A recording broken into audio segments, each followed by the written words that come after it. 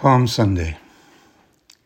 Today, liturgically, after 40 days wandering in the wilderness, we begin entry into the mystery that leads to the promised land. To make any sense of that, we need to participate, to the extent we allow ourselves, in the sacred games, especially the one of telling a story, which becomes a key, firstly, into the enigma of our own life, secondly, a pass key into the mystery of all being and existence.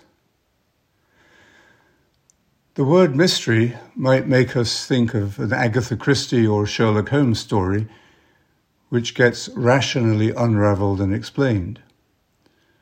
Or, more interesting, it suggests the term mysterion, used 27 times in the New Testament, and this refers to a mystical reality that everyone can experience, but that is super-rational or super-logical.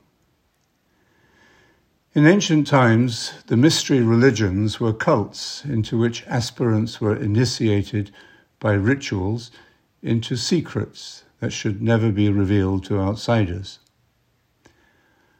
Early Christianity has some similarity to these, but with the great difference, as St. Paul puts it, that the secret is Christ in you, the hope of a glory to come. The telling of the story of Jesus through the Scriptures is the essential ritual of this Holy Week, connected to other liturgical rites that a child can enjoy, and that we can, if we can be childlike.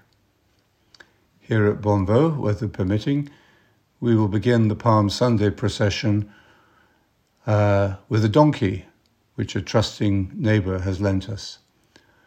On Saturday, at the Easter Vigil, we will do what everyone enjoys doing, light a mystical bonfire. A mystery is something we encounter, but that awaits exposure and interpretation.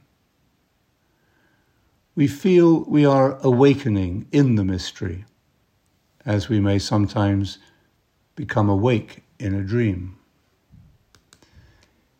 Hidden in the story, we will be entering many archetypes.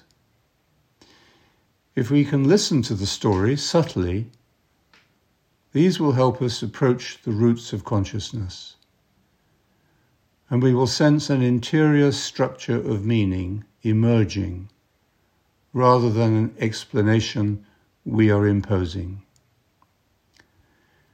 We will experience the kind of meaning that is a deep connection and resonance, engaging with our own most intimate sense of life experience, incomplete, but fulfilling.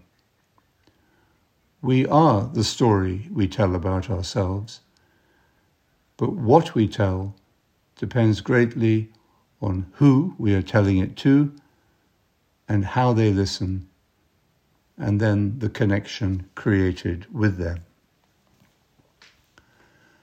The setting of the story of Holy Week is the mystical city of Jerusalem, sacred to 3 of the world's major religions.